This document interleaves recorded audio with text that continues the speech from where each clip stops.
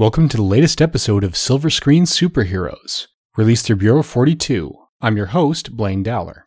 This month we continue our look at the X-Men films with X2, which was originally released in, at least North America, on May 2nd, 2003, in a mass release. So it follows about 3 years after the original. It was directed by Bryan Singer once again, and this was his first project after the original X-Men. It spent a lot of time in development, partly because it went through 27 drafts of the scripts and a number of other snags in scheduling and reshuffling, but we'll discuss those in a moment. And this is going to be Bryan Singer's last installment of X-Men for quite some time.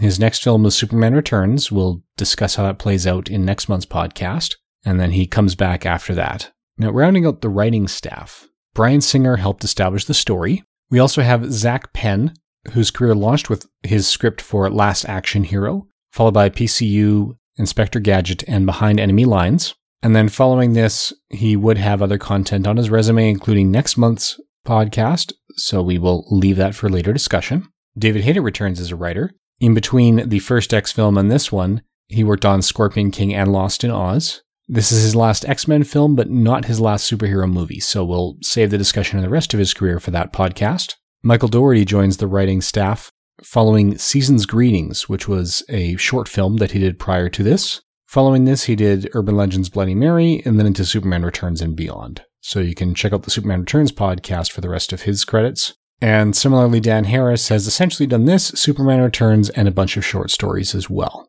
Now, one name that should be on the writer list, but isn't, I would say, is Chris Claremont. He wrote the graphic novel X-Men God Loves, Man Kills. We'll be discussing that in more detail in January 2016 on the unofficial 75 Greatest Marvels Countdown podcast. But suffice it to say that particular story was a major inspiration to this one. In that one, a reverend by the name of William Stryker was publicly advocating against mutants, calling them sinful and abominations and all sorts of things, and privately had actually arranged his own little army to go track them down and destroy them all. That version of Stryker's completely irrational fear and hatred of mutants stemmed from a car accident and seeing his own son was a mutant. That's essentially all that's retained here. So the comic book Stryker had no connections to Wolverine, he was not a part of the military, and his son died essentially at birth, along with his wife. And that's the moment that sent him onto his insane crusade. This William Stryker is a military leader who sees the dangers of mutants,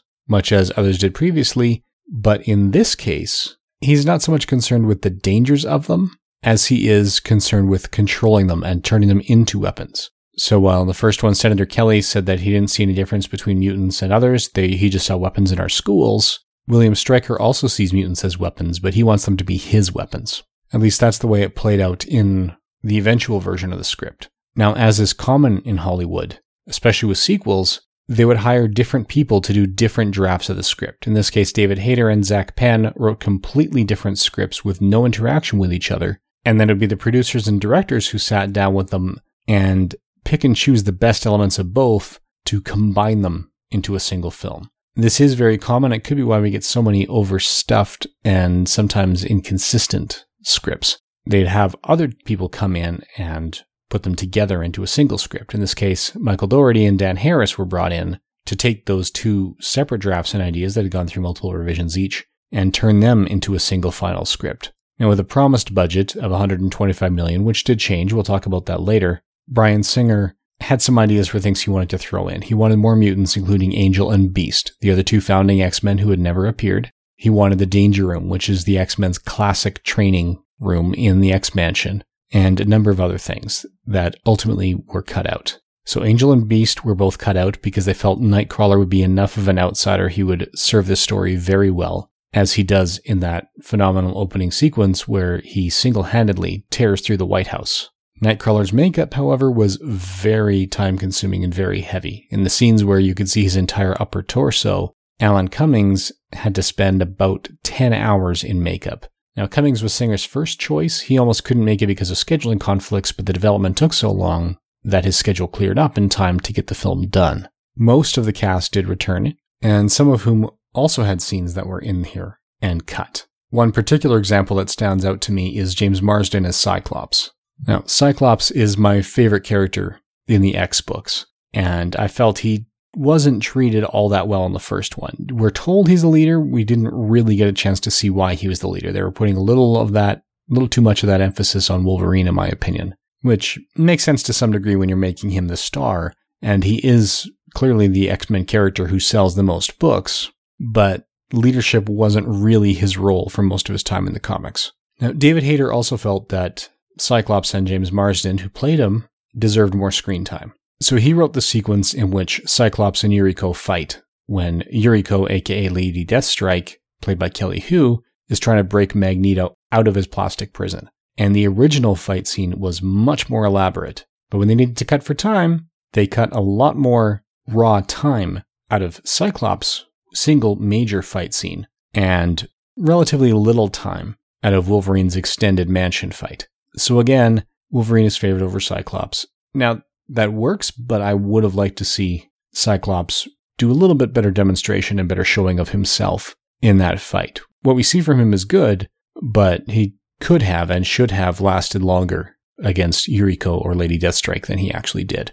Now, after that fight, he disappears for a large portion of the movie, only to return later brainwashed by Stryker, who is, as I said, turning mutants into his own weapons. In the original script, we actually saw a lot of flashbacks to his childhood during the brainwashing process, which would have done a lot to develop his character and reveal what Cyclops was about, how he came to be the way he was, and fill that in so he's less of a cardboard cutout on screen.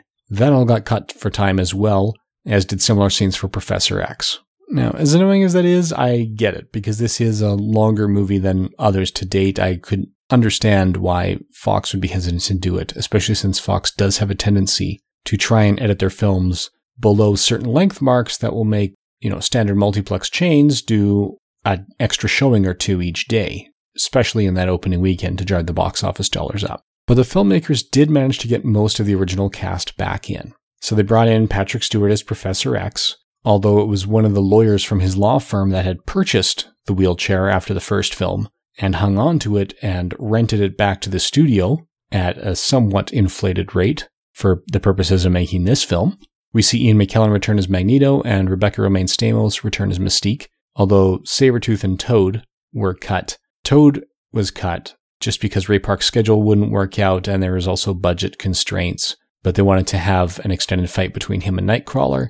Similarly, Sabretooth was cut out for budget and time constraints. We also saw a lot more of Halle Berry as Storm. In between the first two X-Men films, Halle Berry starred in and won a well-deserved Oscar for her work in Monsters Ball. And rumor has it that her first day of filming after signing on for X2, coming onto the set, she walked into Bryan Singer's office, put her Oscar on his desk, and said, "I want to do more." And was adamant enough, with enough backing after having won the Oscar, to get her way and give Storm more to do, which also pulled away some of the content from Cyclops and Jean Grey and some of the other characters.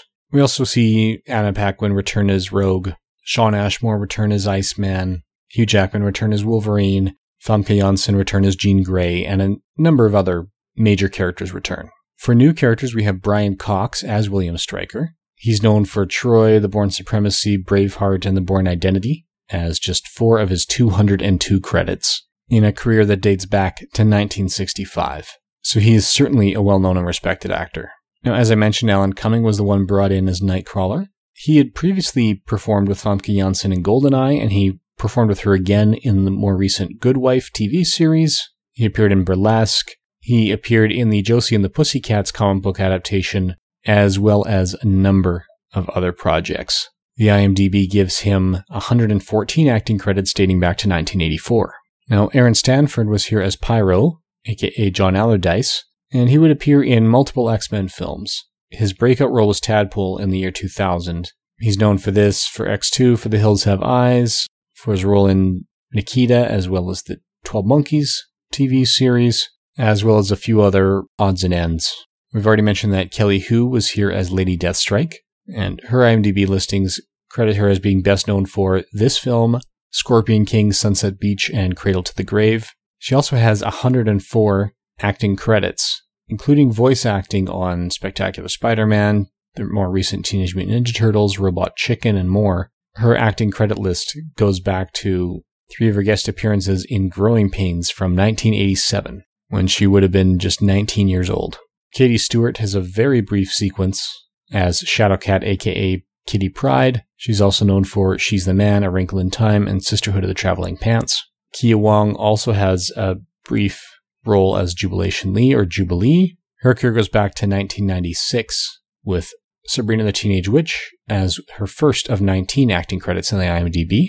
Bruce Hodgson plays Artie, the Fork-Tongue mutant in this. His acting career dates back to the year 2000. He appeared in Stargate SG-1, in Smallville, a number of other things. Best known for this film, Santa Claus 2, Diary of Wimpy Kid, Roderick Rules, and Kid Cannabis.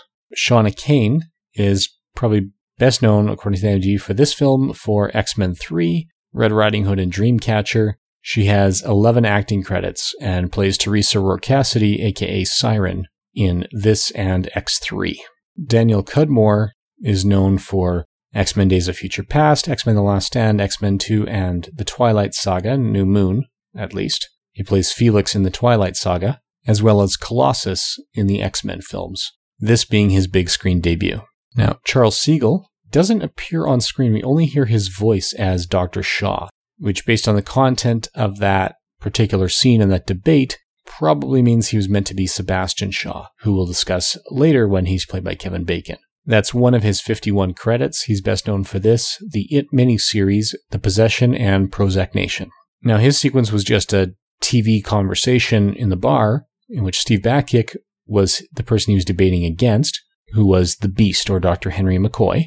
Backick is best known for, again, X2, The Sixth Day, Andromeda, and John Tucker Must Die, amongst his 117 credits on the IMDb, dating back to 1991. Now, Michael Reed McKay plays Jason in this film, a character inspired by Jason Wingard, aka Mastermind. His paternity was changed pretty dramatically as it was his age, and this is not the first superhero film he's been in that we've discussed. He was also Bane in Batman and Robin, at least prior to being juiced up and turned into the hulking behemoth. He's also known for Seven and Ace Ventura: When Nature Calls, amongst 21 credits on the IMDb, the first of which was The Monster Squad. Now, Iceman's brother, Roddy Drake, is actually played by a man who's seriously named James Kirk. His middle name is Nickel rather than Tiberius, but he is James Kirk. Best known for Final Destination 2, this film, She's the Man, and Two for the Money, amongst his 50 credits dating back to Golf Punks. Jill Teed plays Bobby Drake's mother, best known for this film, Godzilla, Mission to Mars, and Battlestar Galactica: Blood and Chrome, amongst 73 credits dating back to 1992. Alf Humphreys plays Iceman's father, best known for First Blood, This Film, The Uninvited, and Final Destination 2, amongst 121 credits that date back to 1980. And it's really Bobby Drake's family is the only family that gets a lot of screen time here, and that's largely because of a scene in which he tells his parents that he's a mutant. They don't know that at first, and it's very much designed to be a coming out scene. And it plays fairly well in that, although it does have an irritating moment where Pyro tells Iceman's parents that they've discovered it's the male that carries the mutant gene, so technically it's his dad's fault. Well, the only way that a gene can be carried exclusively by the male parent is if it's exclusive to the Y chromosome. If that happened, females could not possess the gene in any way, we wouldn't have any female mutants. So that's a line that often gets nitpicked by the scientific geeks, including myself. I'm actually willing to give it a pass, not because I think the science is in any way accurate, but because I think Pyro is enough of a jackass to just make that up to bug Iceman's family and drive them up the wall. So I don't think it's actually true that it works that way in the X-Men movie universe. I just think he was yanking some chains. Now, this film also stars Kendall Cross.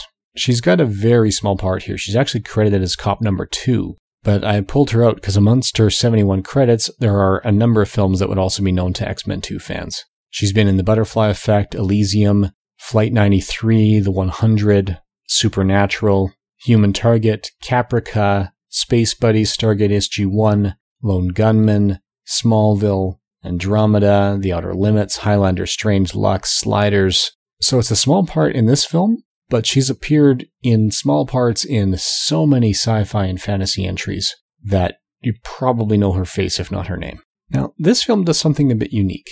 When it comes to the production crew, most of the time, the roles are pretty dedicated. There might be some crossover between writer and director, but that's about it. Well, this film was composed by John Ottman, who also worked with Elliot Graham as co-editors. So Ottman was not only composing the music for the film, he helped with editing, which helped him pace things to work with the film. Now, this is his first stint into the X-Men films, although it's certainly not his first movie. His credits go back to 1993, and in 1995, he composed the music for Bryan Singer's Usual Suspects. So they do know how to work together. He also composed music for Cable Guy, Incognito, Apt Pupil, also by Bryan Singer, Eight-Legged Freaks, and a number of other films. Following this, he would do Gothica, Cellular, Lonely Place, House of Wax, Kiss Kiss, Bang Bang, and then Fantastic Four and Superman Returns, as well as Fantastic Four Rise of the Silver Surfer. So we'll discuss it more later, including when he returns to the X-Men franchise for Days of Future Past.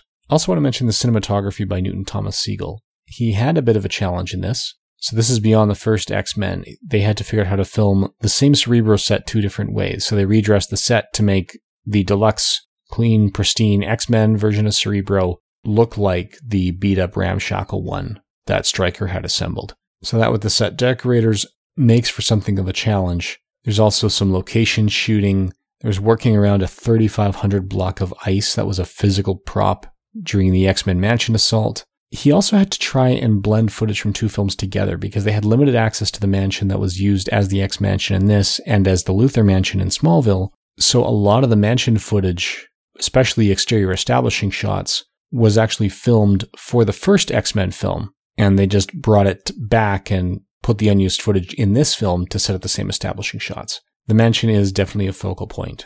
In this case, Stryker, who is working for the government but running his own agenda to turn mutants into brainwashed weapons, invades the X-Mansion in a raid to try and kidnap more of these mutants and turn them into further weapons. He does manage to kidnap both Cyclops and Professor Xavier, and hooks Professor Xavier up to his own version of Cerebro with the plan to amplify his powers enough and brainwash him using his son Jason's abilities so that he could actually kill all mutants on Earth in one go. And the rest of the X-Men are forced to band together with Magneto to get there in time and have enough influence to stop him. So once again, the whole stint about intolerance and loving thy fellow man and other symbolism for minority groups comes through very strong in this film. I would also say that it was the first really, truly good X-Men film. The first one was enjoyable enough, but I found it straight enough from the source material that it bothered me as it may bother others.